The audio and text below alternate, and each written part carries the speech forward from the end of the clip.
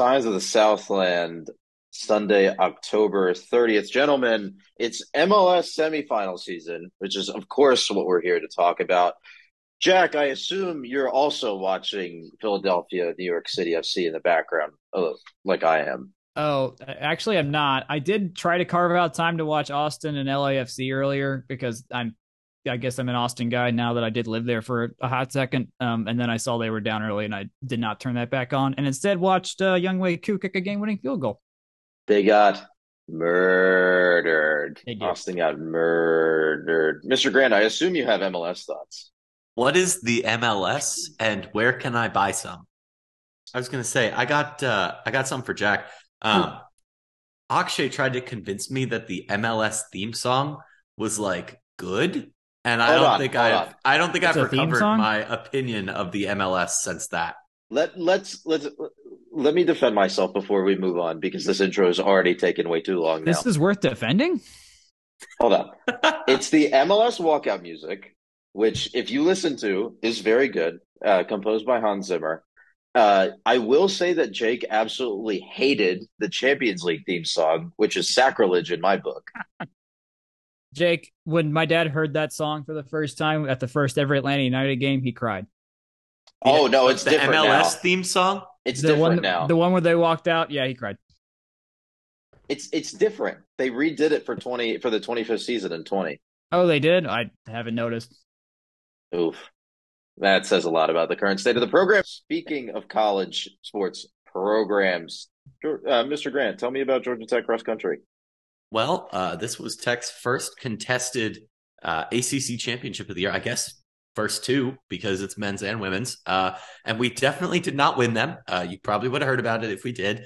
The men got 11th and the women got 10th up in Earlysville, Virginia. Um, Fairly pedestrian weekend among Tech's athletes. Elena Lindsay and James Cragen led the way. Lindsay crossed the line at 20:21 flat in the women's 6K, and Cragen finished the men's 8K in 23:51.5. Helena was a 24th overall finish. Liz Galarza was just behind her, and I believe 32nd. That is literally off the top of my head. I know it was low 30s. Let's go with 32. And then Cragen was at 45th. That kind of wrapped up the weekend pretty unremarkable there. Interesting. Move on to women's tennis, which you have listed here as great weekend. Yes, I do have it listed as great weekend. They went up to UT Knoxville. Up in Knoxville, Georgia Tech played 3 days. This was actually kind of almost a faux match play kind of situation. Basically, all of their games or matches, courts, whatever. It wasn't a draw. On Friday, they played a bunch of singles and doubles against Kentucky. Saturday, Tennessee, and then Sunday, UVA. I put in scare quotes. They beat Kentucky and Virginia while they lost to Tennessee. This is because match play does have six singles courts and three doubles in action, so they definitely didn't have that many up. But that being said, they did do pretty well overall, dropping a couple more singles than they won to Tennessee. But other than that, doubles went 6-1 overall on the weekend, including 3-0 stints from both doubles teams of Alejandra Cruz, Kylie Bilchev, and Ruth Marsh and Mahak Shane. So really great weekend there. And then in singles the rest of the way, pretty darn good. UVA of note on Sunday. They played them. They were top 5 in the country last year. So the fact that they went 5-0 in doubles and singles combined there is really, really good, with the giant asterisk that just as we were not seeing Kate Sharabura and Carol Lee for Georgia Tech, UVA was almost certainly resting people. I didn't have time to verify that one either, but my gut tells me that's true because you don't go from being top 5 to nothing in a sport like tennis that fast. UVA has been really good for a long time, but a win there is never a bad thing. Let's rattle off a couple other results. Baseball had some scrimmages. I think one was versus Kennesaw. I think they had two versus Kennesaw on Friday. No box scores.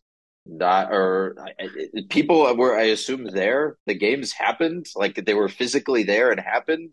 They Aaron let in Fitt. I was going to say they let in D1 baseball's Aaron Fitt. They did move those up from Sunday, kind of not at the last minute. I think they moved them up on Wednesday or Thursday because if you were in Atlanta today, you know that it was cold and gross.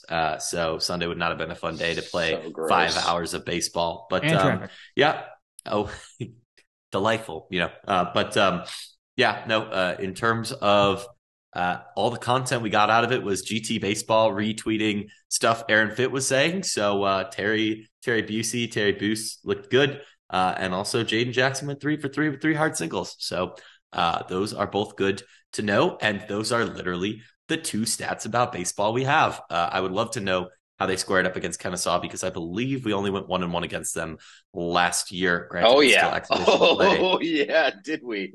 Oh man, those were messy, messy Oh games. yeah, because the one we won was like that ninth inning It was not trickery, but walk offery. no. Yeah. The one that we won was like a complete pitching implosion in the middle of the game by Kennesaw. The one that we Mm. lost was the ninth inning buffoonery, which there's Ah. really no other term for that.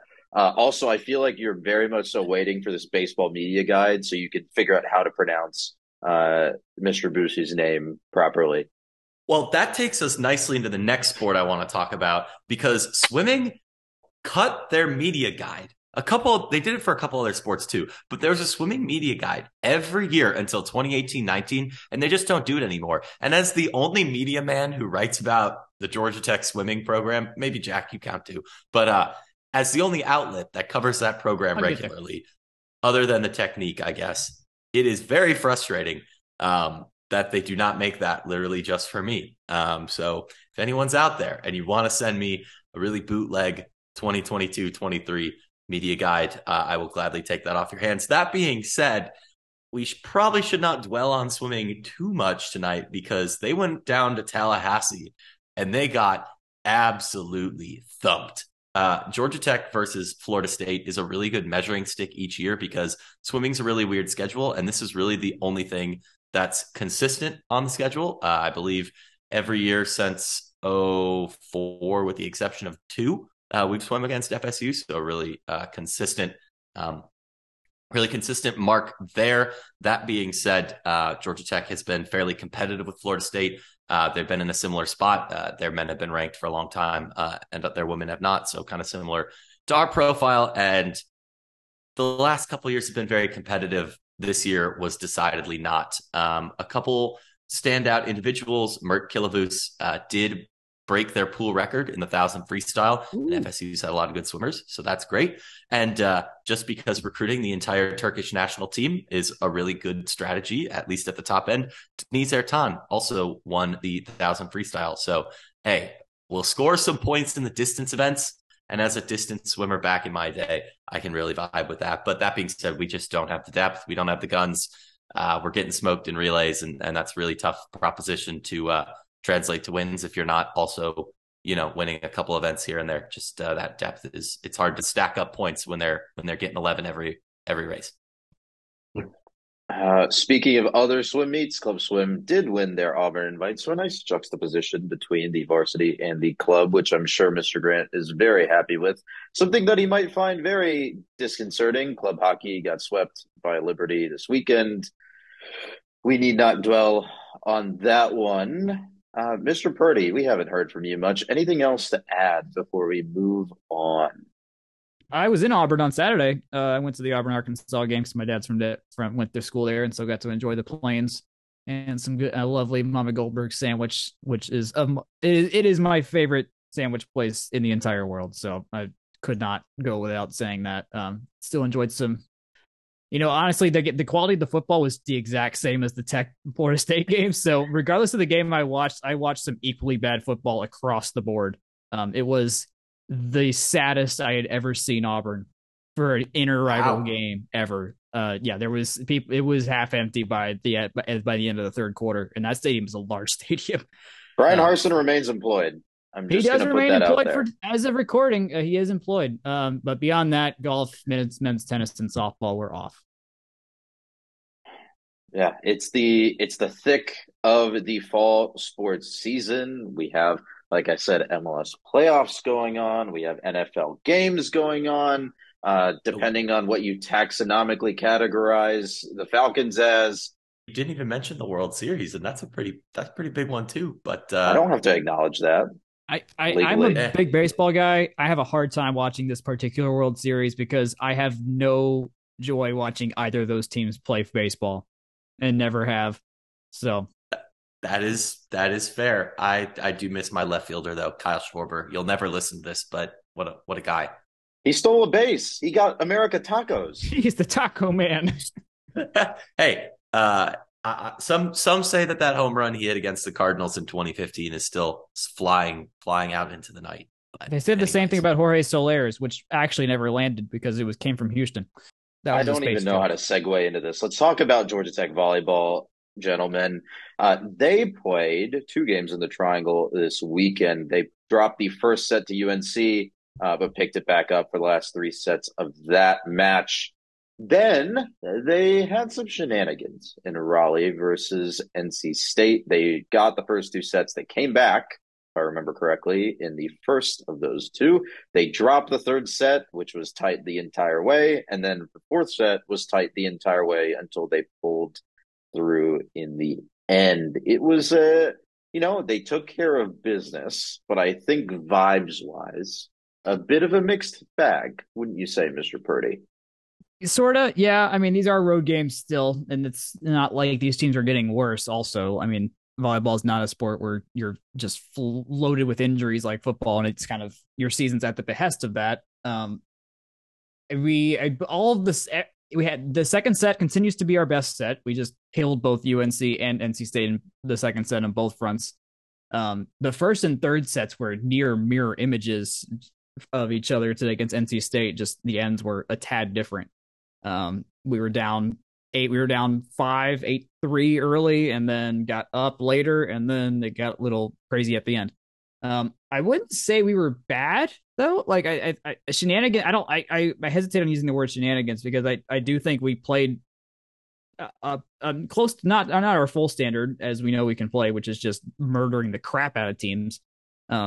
But I do think that NC State played up to us pretty well. I mean, I think they were good. They have a couple good outside hitters, and they were reading the blocks well. And so I don't think we were necessarily bad. Nicole Drunick and Laura Fisher came back in for this game as well, and that was the only subs. So those are coming the pretty regular subs. I was looking today, and Drunick has the most sets appeared in of any of our bench players, which I thought was not going to be the case, but so it is.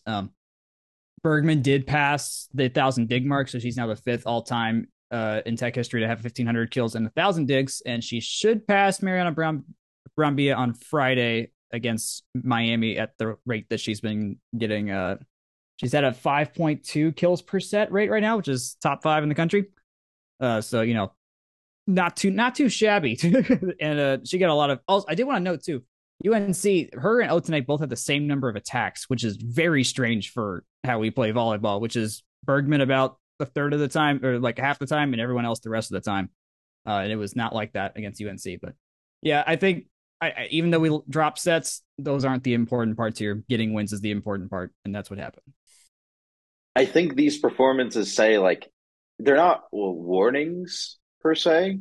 They're not like you said, like the vibes aren't bad. But when I look at some of these performances versus teams that they're clearly better than, there's something there, right? And I think you said it, you put this on our shot sheet earlier. They aren't doing what it takes, or they aren't performing at the level that they need to jump into that top 10 in the country tier in volleyball, where Pitt and Louisville are. And I think today, especially when I was watching the NC State game, I was just still frustrated about their sometimes during the late ends of the sets when it's tight the entire time, they just aren't able to finish. And you see that again and again and again, and it's very frustrating. Yeah, I don't have anything innovative to say on that end. Well, I was just looking at the second edition of the NCAA committee top 10 came out today, and it did not include us, but we were the first team mentioned in like the description article on NCAA.com. We were the first team mentioned outside of it, and they said we probably weren't included because we don't have a statement win. We only have one statement win, and that's BYU. Oregon, on the other hand, has beaten Stanford, which is a top 10 team right now. So beating any of Louisville or Pitt might get us top 10. What really just matters is that we're top 16, so that we're not 17 to 25 and have to face a top 10 team in the first two rounds. That's what'll kill our season immediately. So just winning out however it happens, and then we'll see what happens against Pitt and Louisville. I mean, I think that's just that's a good expectation for now. It sounds silly to say we need one of those, but Louisville's at home. We did match up well against them in the first set, but that staff's a great staff. They're not gonna have all those adjustments already baked in, right? We haven't fundamentally changed our game since Louisville, so something's gonna have to change. Whether that's fewer errors, not given as many points, having a better answer in the middle, or when we're getting, blocked or something like that. It's gonna take something like that where we match up better against Louisville or Pitt and look, frankly, a little bit more like last year's team. And I think that's probably just because our attack just hasn't quite been there, right? If Bergman went from being 1B to Brambia's 1A, or arguably the other way around, and it's tough to be, the focal point of that, and expect the same results, right? Because it just hasn't quite been there from a couple of other attack options, and it's hard to get to the middle all the time too. So it's just a matter of something's gonna have to change. They can still do it. The talent is there and the potential is there. It's just they need another win, right? Last year they beat Penn State and Pitt and probably some others I'm forgetting in the regular season. That made for a more well-rounded schedule. Yeah, I think I've looked at the numbers on the only advanced stats site for college volleyball, HuskerGeek.com, and their strength of schedule is definitely down this year. I think I wish I had it immediately in front of me, but it's like a tier below. Like it was top 10 or top 5 last year, and now it's probably top 15 or top 20. So a pretty significant drop.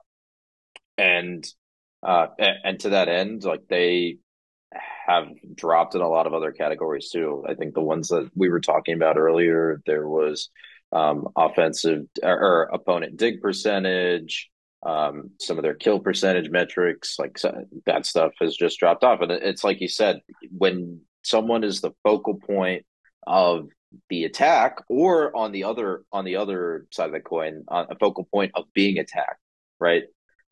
You're going to have deltas in performance, and that is what we've seen throughout this year, especially versus the Pitt and Louisville level teams. Best case scenario, of course, we beat one of those two teams, and that does the trick. But yeah, we'll see how they adjust. That's gonna be the big thing, and we want to set against both those teams, so we know we can do it. It's just a matter of stringing it together and staying firm. Which, as we mentioned, playing consistently throughout an entire match is still not a thing we've fully accomplished.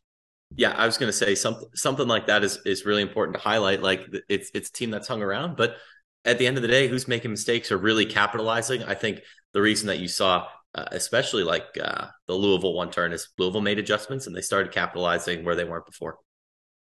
Speaking of opportunities that were not capitalized upon, Georgia Tech football went down to Tallahassee this weekend, riding a bit of hype. They coming off a rough game versus Virginia, but still had sort of a new manager, new coach bounce going on, and then they lost 41-16. Mr. Grant, provide some opening thoughts and color on this, por favor. Yeah, I think that's a really good way to put it. We did have that new coach bounce, that new coach shine, a real clunker against UVA. Was followed up, I would say, with a game with some expectations. Florida State's inarguably a better team than UVA is right now, and it's also one that more or less I would consider, and I think a lot of fans would consider, at least to some extent, a rival to Georgia Tech.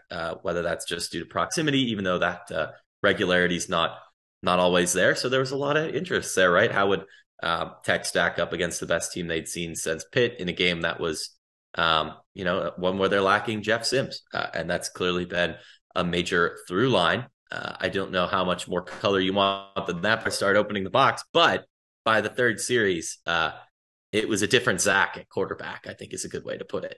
So it was inconsistent, yes, but the massive, massive difference between Gibson and then Pyron and how the plays were being called for him in that first half versus, and Key said this in his presser after the game, versus them being able to open up the book a little bit more in the second half. And critically, Pyron looked more poised and more comfortable under kind of atrocious offensive line play. I'll just say that kind of bluntly. To the fact where he was able to make some plays. And there's a couple times where, the critical drop or there's one or two just, terribly timed penalty calls that kind of threw us way off schedule. I think that the offense was noticeably better in the second half, even if it didn't come through, if that makes sense. Yeah. Did it at least seem like from what you saw, like there was a sense of cohesion and okay, there's something you could build off of there with Pyron. I missed all of Pyron snaps, sadly, but was there something there you're okay, there's at least a semblance of a path to where we can be some points scored and get us into Gavin Stewart range? Was that there? I'd say so. I mean, it's going to take a little more time. He was going up against a stout defense and a team that, they've got 5 wins, right? They've been competitive in basically every game they've played, including some wins that are looking better all the time. But I don't know what it is. I don't often have thoughts like this because I'm not really a scheme personnel expert, right? But it just seems like Pyron trusts EJ Jenkins because it seemed like every time I was looking up, because I was trying to write a piece and live tweet and actually process what was going on in front of me. But it just seemed like every time that there was opportunity to throw to EJ, he threw there, and it doesn't feel like that's somebody that we've seen a lot. So I think, maybe he's got his guys picked out, or not even picked out, but just it seemed like there was something there. I know that's not a lot to go off of. I don't think the run game was particularly eye test-y. And quite frankly, a lot of the times the pass game wasn't either, but it cannot be understated that there were some just horribly timed calls, both through our fault and not, that really changed the complexion of the game that definitely, I don't think, get reflected all too well on a stat sheet at the end of the game. I am going to go back to the stat sheet, though, as is what I do on this here podcast. 11 total receivers targeted in this game. EJ Jenkins, who you pointed out specifically, Jake, 5 targets, 66 yards, 3 catches, and a touchdown, 22 yards per play, 1.73 EPA per play. So credit where credit is due there. Pyron, specifically, 8 of 29 for 203, a touchdown, 3 sacks, 0.17 EPA per play on the day. I'm pretty impressed with that, personally. Gibson's line is quite a bit worse, but we don't have to dunk on that any further than that. I understand what you're saying. I think if you'll bear with me, it's it could be an opportunity where you say hey, maybe there's some improvement there. They got some garbage time reps. They got an ability to generate some comfort with each other. But I still will say that if you look at the stat sheet, and especially what it looked like when it wasn't garbage time, it was not particularly kind. Well, he could sling it. I don't know. You can just see a difference. I know that's not stats, right? But he was making plays. He was having to be mobile, and he was being forced into positions that by the plays that were being called, especially in the first half, being exceptionally unimaginable. Designed runs for Zach Pyron, feed those to Jeff Sims, all day, but right. Meh. And there was a couple times where, just by him being a literal true freshman, just being a hair late on a throw. I saw this. It was to one of the Dylans, Leonard, right? Tight end. Just threw a hair too late, and his momentum was carrying him out of bounds. If he would have thrown it half a second earlier, I think he probably could have recovered it, and it was all daylight in front of him, for definitely a first down. Camera work was a little sus by ACC Network, so I couldn't see much further down the field than that. But, it's stuff like that, you can say, but number go Burr. Pyron, meh. Yeah, he's a true freshman starting against Florida State, which is an objectively very talented team in a suboptimal a position where he's forced to be suboptimal. And this is at the same time where you're starting Zach Gibson and Zach Pyron, both with notable, exceptions, flaws, whatever. That's forcing your defense to be on the field a really freaking long time. And yeah, there were times where coverages were bad or busted, or they weren't making a tackle, or doing that classic Jeff Collins go for the strip instead of actually bringing a guy to the ground. Right. Also, Florida State's yards after contact must be astronomically high. I don't know where I checked that, but number man, go Burr, and let me know, because that Bill hasn't posted the box score yet. That's what I've been looking for in the background. It just seemed like they were bouncing off our defenders, and part of it's because they're tired, and part of it's because at the end of the day, I'm not glad we lost to Virginia, and I'm not glad we lost to Florida State. I wish we would have beat Virginia. I wish we would have gone to a bowl and all that. But I thoroughly believe at this point, the Jeff Collins era just needs to get flushed, restarted, and rebooted. That is, at the end of the day, you see a lot of the same stuff in the same way that the last game was the Temple Davy P special. You know what I mean? Yeah. Yeah. I think based on what we saw in these last two games, most of the fan base should have come to that same conclusion, right? We just need to get all of it out and then regroup and reset, and hopefully have some more program investment along with that, right? Maybe there's maybe there's an increase to the salary pool. Maybe there's an increase to head coaching salary, depending on what candidates are available and what candidates are being considered, and what kind of staffs they want to put together. But that, I think, is kind of the synopsis of these last 2 weeks, or these last 3 weeks even, right? Speaking of investment, we'll discuss during this short break. As you all know, loyal listeners of Scions of the Southland, we love Section 103 here at this podcast. As we know that every week I try and wear one of my Section 103 shirts. This week I'm in a classic. It's my I'm a Rambling Wreck from Georgia Tech and Hell of an Engineer shirt. It is one of my favorites. I go back to it a lot just because it's very soft, very comfortable, and it goes with a lot of my wintertime flannels, which, love a t-shirt that I could pair with something to go out and about for a nice little dinner.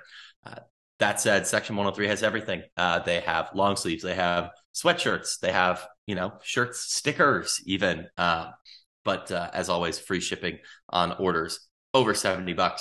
Again, you can get the word mark, you can get things in the tech gold, which is shockingly hard to find, and you can get some retro stuff as well, which is where I like to spend most of my money there. But anyways, you can find them at section103.com and at section103 on Twitter. Interact with them, choose the next design, and stay tuned for more from Stephen and the gang. Welcome back to Scions of the Southland. We are well into the 9 p.m. hour here on Sunday. Let's talk about women's basketball. Let's do our season preview. Woo! Mr. Grant, you're up first. Walk me through, for those who are, maybe new to the program, where they don't really remember what happened last year. Walk me through the 2021-22 season for the Jackets. Yeah, so Georgia Tech in 2021-22 was a remarkably consistent, I think would be the team in terms of what was brought over from 2020 to 2021. A lot of the same faces, right? This is a team that has seen Loda Mailatin and Lorella Kubai around a long time in particular. And, you lose a couple here and there over the years, but it was a team that kind of felt like a known entity going to the season, coming off of a Sweet 16 appearance in Nell Fortner's second season. So that was her third on the flats. And quite honestly, out of the gates, it looked like they were kicking some serious butt and taking names. There were a couple tough losses. Purdue last minute can't make a free throw kind of thing, which has been somewhat of a theme as well. And also a head scratcher of a loss to Auburn, who are not quite as good as their men's basketball team. But all things considered, non-con seemed to line up with exactly where they had left off, capped by taking down number 3 UConn in non-conference play, as well as beating UGA on the road. And those were also in the same week. So Walk us through sort of that second half of the season. They get to January, they get into February, they're rolling, they're hot, and then it sort of just kind of rumbles, bumbles, stumbles towards the end, right? Well, it's a theme that we've seen a lot from Georgia Tech women's basketball over the years, even predating Coach Nell Fortner. Georgia Tech women's basketball up to this point, we'll get into this a little bit later, but up to this point has played a ruthlessly physical brand of basketball that is basically the Iowa football for those who may be Thank more you. football inclined of basketball, right? It is bruising, it is bully ball, it is points that are or scores that are 48 to 52 or something like that. It's not a fast-paced brand of basketball, and it really harkens back to the George Mikan quest for 40 actually just put in our chat. But the George Mikan like no shot clock era of men's basketball back in the 50s. And the thing is that wears you down, especially in the COVID season. That's notable when you're playing a lot of games in short stretches due to cancellations and things like that. And it's also notable when you're playing on a short bench. And this is a team that has played an exceptionally short bench due to injury and just the talent that they've got over the last couple of years. Tech has long played a pretty short roster in women's basketball, and even more so last year with the injuries to Kira Fletcher and Loyal McQueen transferring to Alabama after a couple games. So really, they were kind of playing with one hand tied behind the back. Not to say that them making it to the tournament at all is a miracle, but this was a team that was knocking on a top 10 door, host type material kind of situation, but just one that they didn't have it, man. And you lose a couple parts, you're tired, you're gassed, you're a step slow in the bully ball brand offense. That'll get you. Mr. Purdy, let's talk a little bit about those departures, the major departures from this program. I think we have to start with Lorela Kubai, Yep. who's Tech's all-time leading rebounder. Was drafted by the New York Liberty, got some spot minutes in the last WNBA season, and is now headed over to Italy. But walk me through some of the other departures and key contributors that either transferred or graduated. Yeah, no, losing Kubai, we lost the fulcrum of the team. I mean, there was one game where she came out at home. I forgot which one it was, but it was like the last few minutes. And we were like, oh no, yep. Season's over. And then Nell after the game, she's like, now she's fine. She was just exhausted. I was like, oh, okay, never mind. And then she hit the ground hard when that happened. It did hit the ground hard. Like it was one of those knock the wind out of you. Like, okay, yeah, please just take the night off. We'll protect you for later. And then also got banged up in the ACC tournament games too. So she was out though, like that was the entire team. That was the brand of the bully ball and the hard fought points and the good rebounding all in one person. That was her. That was what this whole team was built around. And so it once losing her means that if we don't have a suitable replacement that matches that, we got to change things. And so that's what's going to happen. Jake, you had a note before I go on? Yeah, I was just going to say, it's important to say, she was banged up for that ACC tournament. That's because that happened right after that game. Right. And if you're seeing that in the heart and soul of your offense and your defense, you're in for a tough time. And for a lot of different reasons and a lot of different ways, Michelle Joseph's teams never could close it out down the stretch. But due to injury and just being dang tired from that style of basketball, I think it absolutely made a difference, right? It made a difference. And that really defined Tech women's basketball for, probably 20 years now. Yeah. The rest that are no longer on the team, Vladimir Ladinen, who I believe was supposed to play kind of like a more guard forward position. And then once Kira Fletcher went out and Loyal McQueen were gone, she was shoehorned into the point guard role. She's now playing in Belgium. Sarah Bates transferred to West Virginia on her last eligible COVID year. So is she her fourth year? Is this her? She says a fifth. That was her fourth school. That's her fourth. Oh, that's right. Yeah, that is her fourth school. Man. Yeah. Sarah Bates's journey is you can only describe it via map. It's a lot. Yeah.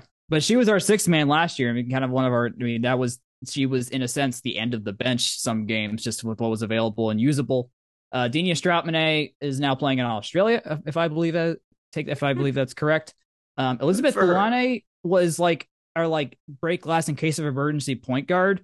She is no longer on the online roster, and the best that we can tell on Google, we don't know if she's still on campus or like if she is on another school or something like that. We'll try to figure that out, but best we can tell, she's not on the current roster. And then Kira Fletcher graduated, and she's now playing at South Carolina as well, but she got hurt early, so she was early in the season. She was not going to be. That was the last of her time with Tech. The notables returning, there's two of them were starters, two were not, and two barely played that much. Nerea Hermosa was our center, our leading free throw shooter, which I do not believe will be the case this year, and Aaliyah Love, who really broke out the second half of last season and took over and needed to take over offensively and did really well from the forward spot. Aviance Carter and Aisha Wone Arana they were like the 7-8 people on the bench. They were not starters. Probably won't be this year. AC Carter could play some bully ball, which is good. And Arana was basically when Hermosa or Kubai weren't on the floor and Bates didn't come in, it was her. So that's where we're at there. Mr. Grant, tell us about the first incoming freshman, Miss Toni Morgan. Well, the fact that we have it written in our note sheet as it being the Toni Morgan factor, I think kind of says it all. Jack, I know you're very high on her. I'm pretty high on her. Yeah. But I think the thing that makes that go from like us being blogger, writer, podcaster people and talking about it versus legit is hearing what Coach Nell Fortner and the rest of the squad who went up to ACC tip-off had to say. Very polished offensive player for a freshman, I'd say. I don't really have a read on whether she's going to like literally start right away, but I can definitely see that based on how she's being talked about as like, you know, the next big thing being something that happens at least by ACC time or maybe the end of the year. The notes that Jack put in here say that she did average 26-4 while shooting 72% from the line. And I like all of that. I kind of alluded to this earlier. Free throw shooting has never been one of Tech women's basketball's or men's basketball too, honestly. Strong suits. We can get into that next week. But in terms of just, you know, it points, you got to make the ones that are easy, that are right in front of you. But also it sounds based on her play style that she can also make chances as well. And that's, you know, really, really good place to be in an offense that needed to seize the chances it got when it got them last year because they didn't have a lot of possessions. But it seems to portend a change in offensive style, which I think Coach Fortner talked about as well at ACC tip-off. Gentlemen, let's get into that scheme change before we talk about some of the incoming transfers. Actually, this might be a good opportunity to talk about some of those incoming transfers. Jack, when we were preparing for this, you mentioned that last year was a full defense, like Jake said, that Iowa football mentality. Yeah, that's the right hard-nosed style of defense and scoring 50 points and working out a win. This year, what Tech is looking at, well, they brought in Cameron Schwartz from Boston College as the reigning ACC Most Improved Player of the Year. On her fifth year or grad transfer year. What are they looking to do with her in the mix and some of the other transfers as well? Dare I say Cameron Schwartz is the offense? That's just where we are now, along with Bianca Jackson, who also came in from Florida State. I think that's just where the scoring's supposed to come from now. Now that our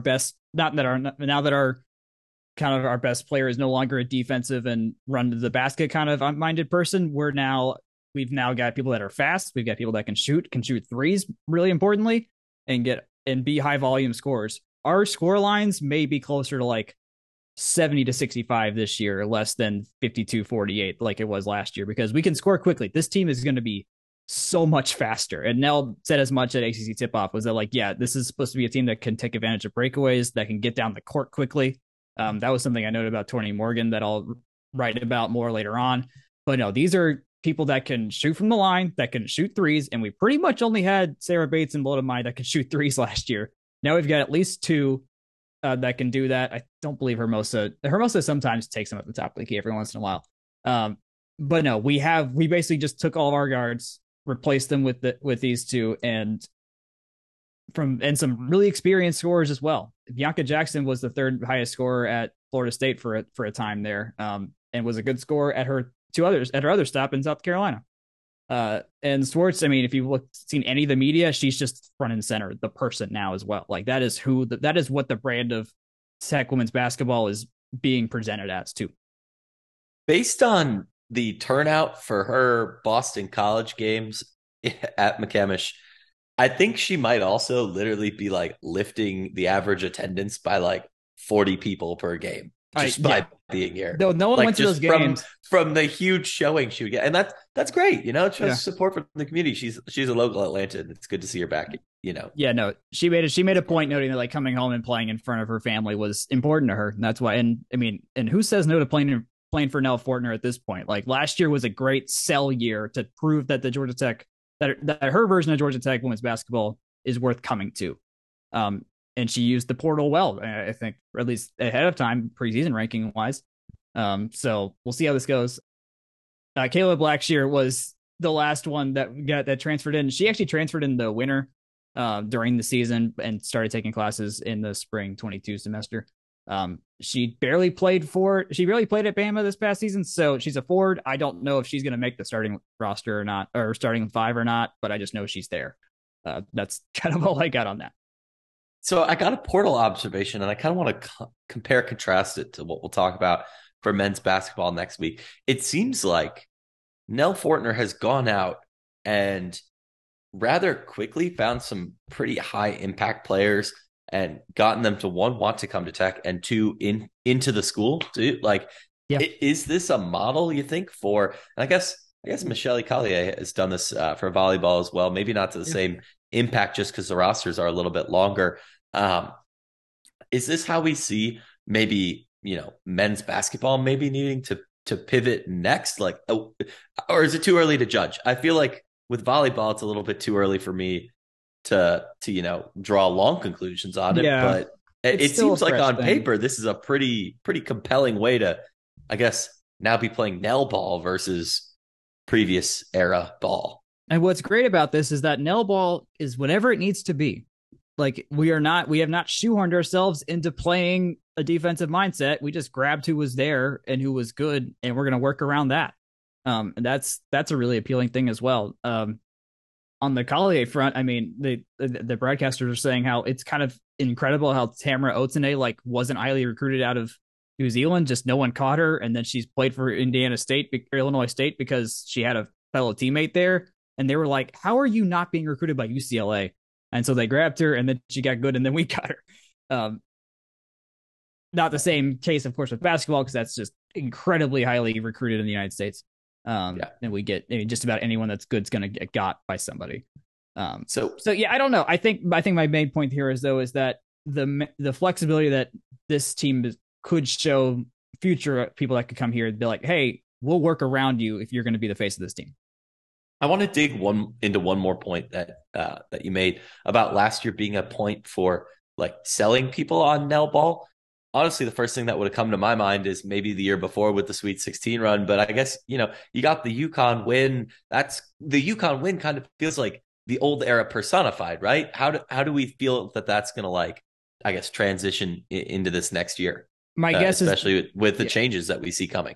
Yeah, I like last year more as a sell year because it proved the first one wasn't a fluke. Okay. I like that. In that outside of the COVID boundaries of a very regulated season beyond normal, even there was a couple of cancellations and games moved because of COVID last season. We're still is kind of in the remnants of that. I think they did underperform, all said and done. They should have lost to UConn. Paige Beckers did not play that game. That's a massive caveat that must be made there. And we took full advantage of it. So yeah, that's where I'm at with that now. Maybe to spoiler later when I talk to one of the coaches, maybe they'll have something about that as well. Massive spoiler. I was just going to drop that later. Come on. Why are you doing the hosting job? You trying to take my job here? It's my interview. Messy. Jack, let's go back to you. Give me a let's not do like a record prediction. All right. Give Okay. me like a vibes prediction. All right. When we get to March, that first week of March, how will I be feeling about this team? Oh man. I mean, we're okay. I'm looking at the last 5 games. It's Don't do Pitt. a schedule reading. Don't you dare do a schedule reading. This is Three of not the split zone duo. 3 of the last 5 are at home, and we finish at home, which I like against teams that we can beat.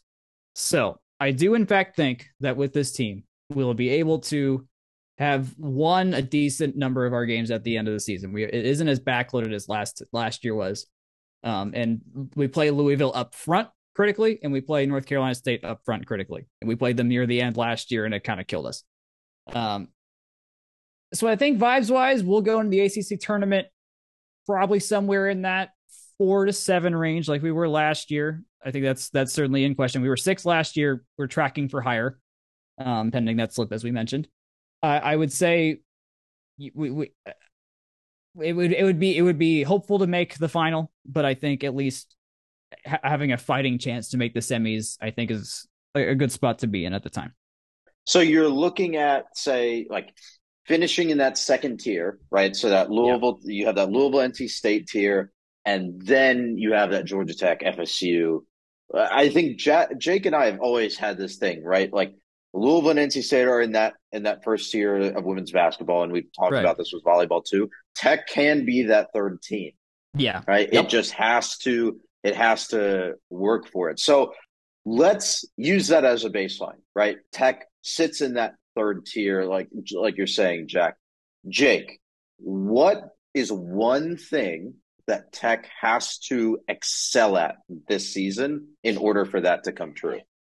Ooh, I thought was going to get this in one punchy word, but I don't think we can lose our defensive heart, if that makes sense, right? It's great to go to offense. It's I think necessary with how the game's changed and how women's basketball's really opened up the floor a lot in the last couple of years, and players are getting more and more talented all the time, better support and all that. But I don't think Tech. Uh, uh, I'd be very apprehensive. The same way if men's basketball did this too. If we were suddenly a team that was pulling a Northwestern offensive switcheroo, again, to go back to the deep well of Big Ten football analogies. But for those that don't know, Northwestern basically went from being man ball, running back boy offense to being speed kills, basically kind of thing. And I'm not going to believe that Tech has the guns to win an offensive shootout until I see it happen for the first time. I think once I get there, I will. But I think Tech can't lose that defensive heart because I just don't. I don't know if we can win a boat race yet. I haven't seen Georgia Tech women's basketball ever have that capability. We'll have an Look, early indication if this is possible too, because we've got good teams on the front of the schedule. Jake, what is the most points that you've seen Tech women's basketball score? It's got to be in like the mid 60s, right? They It's they have not they've hold not on. broken 70 in recent memory. Y'all vamp. I'm going to do a little bit of research because I have a pretty good sense of games I've gone to over the years. So let me pull up a media guide because we've seen a lot of bully ball basketball. I've got Tech the answer. Syracuse, I've got Tech the answer. UGA. Oof. Dare y'all forget on Sunday, February 13 of this year, we beat the Clemson Tigers 92-84 Oh, in overtime. okay. Hold on. All right, give me That was regulation. mid podcast. We were podcasting during that. Yeah, that was a rights violation. That was fun. Give me like regulation time, even like competitive fixture. I'm looking. Hold on. Just y'all vamp. Give me a minute. I'll Well, figure it out. Jack, let's walk out the projected 6-person rotation here. Right. Yeah. You mentioned that Swartz is going to play a big role this year. Jackson also, you said, would be at the other guard position. But what does the rest of the lineup look like? I imagine Nuria Hermosa will stay at center. Ilya Lev will stay at her forward spot. The reason to swap them out, we haven't gotten anyone better. If we use another forward instead of another guard, my guess is one of Caleb Blackshear or Aisha Wona Arenat will take that second spot. I just don't know enough about Blackshear to confidently say if she's good enough to take over Arenat in that particular spot. Arenat's not bad. I think she'll if with improvement she'll definitely be close to a plus player. So I would be fine if we start the year like that just to see what happens. And let the team unfold. We've got a couple cupcakes at the beginning to kind of just do whatever needs to get done to figure out what the rotations will be. I guess in the football sense, you have a lot of discourse about that transfer heavy strategy, right? Like, does that put your roster at a disadvantage Mm-hmm. moving forward? Especially, we've seen it with schools like Kansas before the 1 year transfer rule, before like the transfer waivers and everything. The schools like Kansas, they brought in a lot of JUCO players, and then their roster was barren in Mm-hmm. years right after those JUCO players came out. So, are there risks to that strategy? Do you foresee any risks to that strategy, doing that every year and relying on uh, results rather than recruiting talent? Yeah, I could see that where I would hate that. I just wonder if because you bring in some guns, the people that have been developing through the program may not feel as valued. I don't think that's actually the case though. But I could see how there's a world where it's like, hey, we've been here the whole time. Where are we going to get our shot or not? Um, I think we also added very well at the top and are very well at the bottom with the freshmen. I think the three main guards we got between Tony Morgan, Raven Boswell, and Kara Dunn are actually going to be good players. I believe they're all in the top 100. Raven, they all had good game film that I watched. So you mentioned that, but I'm like, I kind of feel like we did both parts really well for what was available and what could be done. So I'd be very curious to see what next year looks like too. It's just like, all right, is Tony Morgan just the point guard now as a sophomore, and we're going with that? And Raven Boswell's got to have to do some work as well. So this year will be a fun little 1 year experiment of like, all right, what does hired hands look like to run the whole team? And then do we have to do it again next year? Do we just play young and grow that team and just not be perfect for a year, but see what years 3 and 4 of that core looks like? So I don't know. I think another part of that too is, as you look at this team this year, there have been a lot of other investments in the program, right? We talked a couple weeks ago about a new video director, a new analytics coordinator, a new social media coordinator. There is investment going into a successful program, both on the recruiting side um, and on like the infrastructure side, Mm-hmm. right? The game management, the scouting. So I'm interested to see how those pieces, because me being the more program level guy, interested to see how those pieces of infrastructure help support different parts of this season. Mm-hmm. I hope Jake has his answer because he's still not given us a signal as to whether he does or not. Well, I'm gonna I'm gonna not fudge this a little bit because I realize that I've been to more and or different games than I thought. So I'm gonna pull one out of my back pocket. I wasn't there in person because it happened at Carmichael up in Chapel Hill, and I didn't necessarily watch it on television. I was scoreboard watching between Rec Club interviews, and the most points that I can remember being actively engaged in a game, obviously not like watching on TV kind of thing, but Tech lost a 91-90 regulation contest at UNC in January of 2019. It was Oh my God, I remember appalling this. how I we remember were this. sitting together, dude. Do you not anyways, I was gonna wait for you to realize that we were sitting together watching the scoreboard tick up for like 3 hours. Uh, But Georgia Tech women's basketball during the Michelle Josephs era, which was even more bully ball than the last 3 years, lost a game in regulation and scored 90 points. How? How did they do that? Did Francesca Pond literally make 33s? Like, that is the only thing that comes to mind. Like, I've got nothing else. oh my God. Oh, I hate that I remember that game. That was agonizing. We Yeah. turned it on. We ended up turning it on, I think, for like the last Yep. probably Yep. 30 seconds and just Yep. watched Didn't it come down to I don't know. it I'm came not gonna down be to able a to. really stupid foul call for you that in Yep. UNC's favor, if I remember correctly. Yep. But I'm not Didn't it gonna end on free go. throws? I think. Yeah, I think it I don't ended know. on I free don't. throws. It was. Uh, I remember it being like egregiously stupid, and then the entire coaching staff disappeared like 2 weeks later. So yeah. I'll tell you, that game was in the middle, or that was the first of losing like 12, or like 8 of 12 down the stretch to just absolutely implode. Yeah, that's bad. Yeah. Yeah, because that was also a year in which they were poised to make the tournament. And then there's a whole bunch to unpack, and that continues to be unpacked. They Mr. lost Purdy. 9 of their last 14 or 13, 14, 14. Sorry. Yikes. Yeah, it was bad. What did you even ask me? I've been so distracted by remembering this horrible game.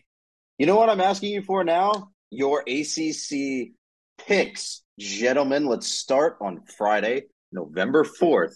Duke visits Boston College. Duke is favored by 9.5 points. Mr. Grant, you are up first for 7 p.m. on ESPN2. Duke, easy. This is gonna be what gets Mike Elko's team to a bowl. Boston College is turbo garbage. Like there might not be more than 3 fans in the stands at this game. Good seats still available. Tickets as low as $9. Mr. Purdy, what you say? Yeah, Duke as well. But Boston College lost to UConn. Kiefer was completely right in making his sicko pick of the week last week. Womp womp. Noon on ACC Network. Number 17, North Carolina, the only coastal team that's ranked, visits Virginia. Mr. Purdy, UNC favored by 9.5.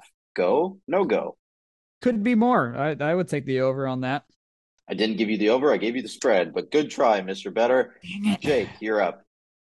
I would also think that line for UNC is suspiciously low. I want to know what Vegas knows that we don't, because Virginia is bad. They're awful. And UNC's not great, but they're definitely better than Virginia. I think the South's oldest rivalry goes to UNC this year.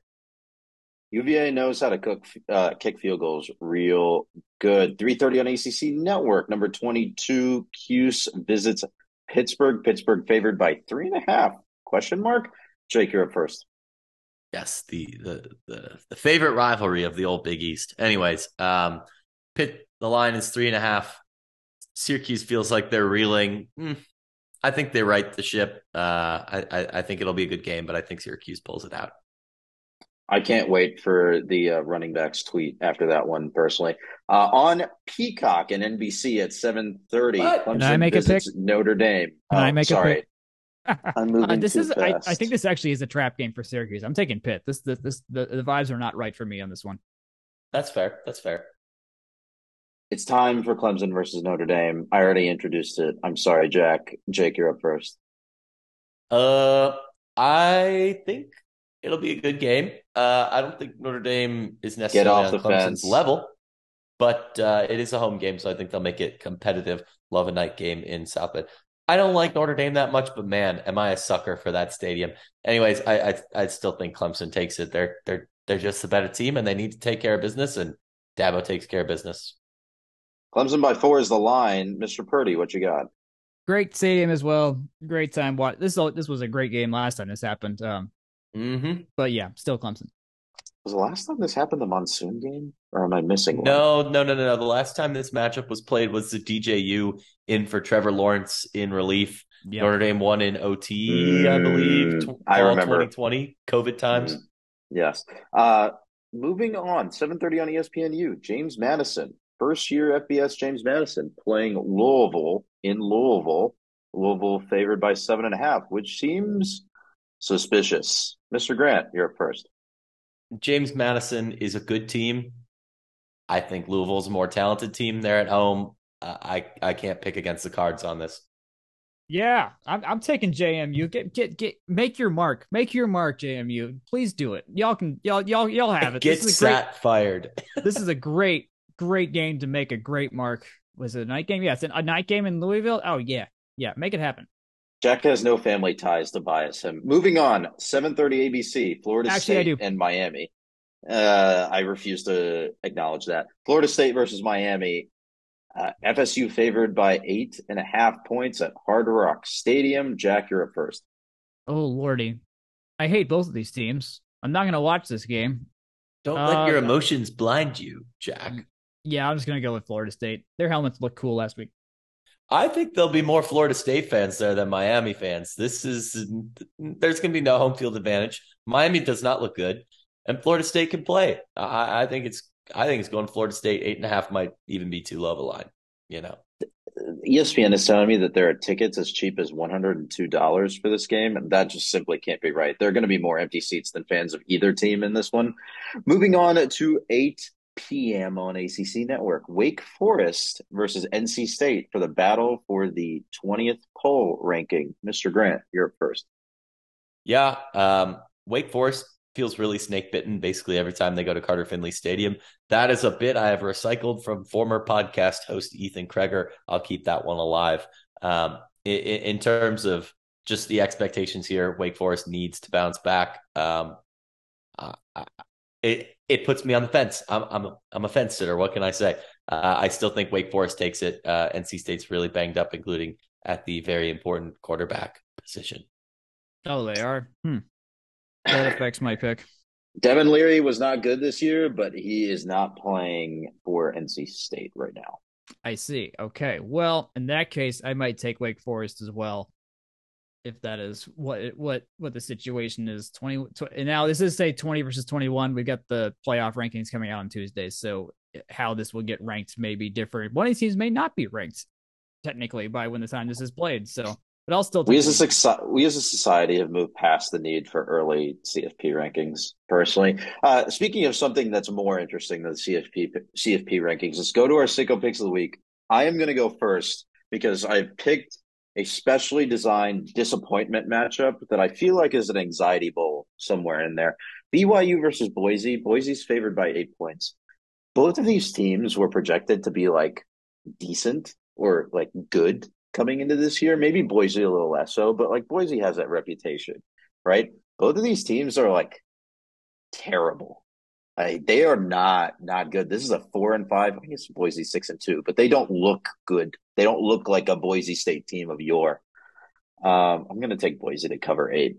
It's at Albertson Stadium in Boise, Idaho. The weather is going to be 48 degrees. It's going to be great. It's on FS2. No one gets that channel, which makes it even more sickos. Mr. Grant, you're next.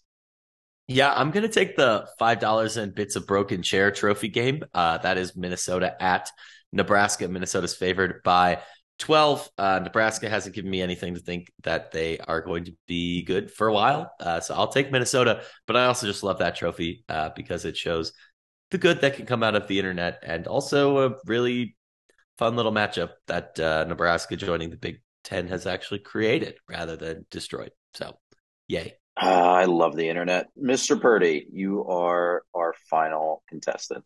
I'm still learning what it means to do a sickos pick because you nailed it last week. I did. Cool. All football to an extent is interesting, but I've picked up the vibe that these are games that no one should actually watch voluntarily if they want to enjoy the sport of football. To where I land on the Virginia Tech Georgia Tech game this coming week. No one should watch the Virginia Tech Georgia Tech game. If anything, check in, look what the uniforms are like, see if Virginia Tech's wearing white, if they're doing some good burgundy stuff going on. Let's see if we pulled out the gold jersey again on the road, if we're that daring. We're 3.5 point underdogs. I don't care about where this game lands as long as no one has a season-ending injury, basically, and I hope Pyron makes some strides. But beyond that, those are the only reasons I'm watching this game, because it's awful. So you're saying I shouldn't drive up to Blacksburg and already have a hotel room up there because I will be there in person next week. Yeah, I would do something else. What you podcasting is a visual medium, of course. So what you could obviously see through the comfort of your phone is me and Jake cringing as Jack mentioned the gold jerseys. Yes. If they put on the gold jerseys, I will allow this as a sicko pick. Yes. I will definitely allow this as a sicko pick.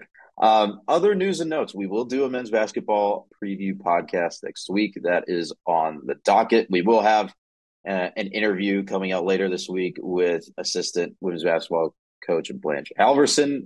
Be on the lookout for that. Gentlemen, any other final notes as we head deeper into the 10 p.m. hour? I got to go pack for my business trip. So let's wrap this. Wow, important businessman. Well, because of that, you have to lead us out. Don't I do this every week? Anyways, You can find this podcast, as you know, wherever fine podcasts are sold. Tell your friends, tell your family, tell your significant others, tell your dog. Maybe your dog will enjoy listening to us because, maybe. I don't know. Anyways, your comments, your feedbacks, your ratings do mean a lot to us, and they help us determine where we go next with this delightful podcast. If you have any suggestions for content you want to hear us talk about more, let us know. You can email us at fromtherumbleseat@gmail.com. You can find us on Twitter at FTRSblog.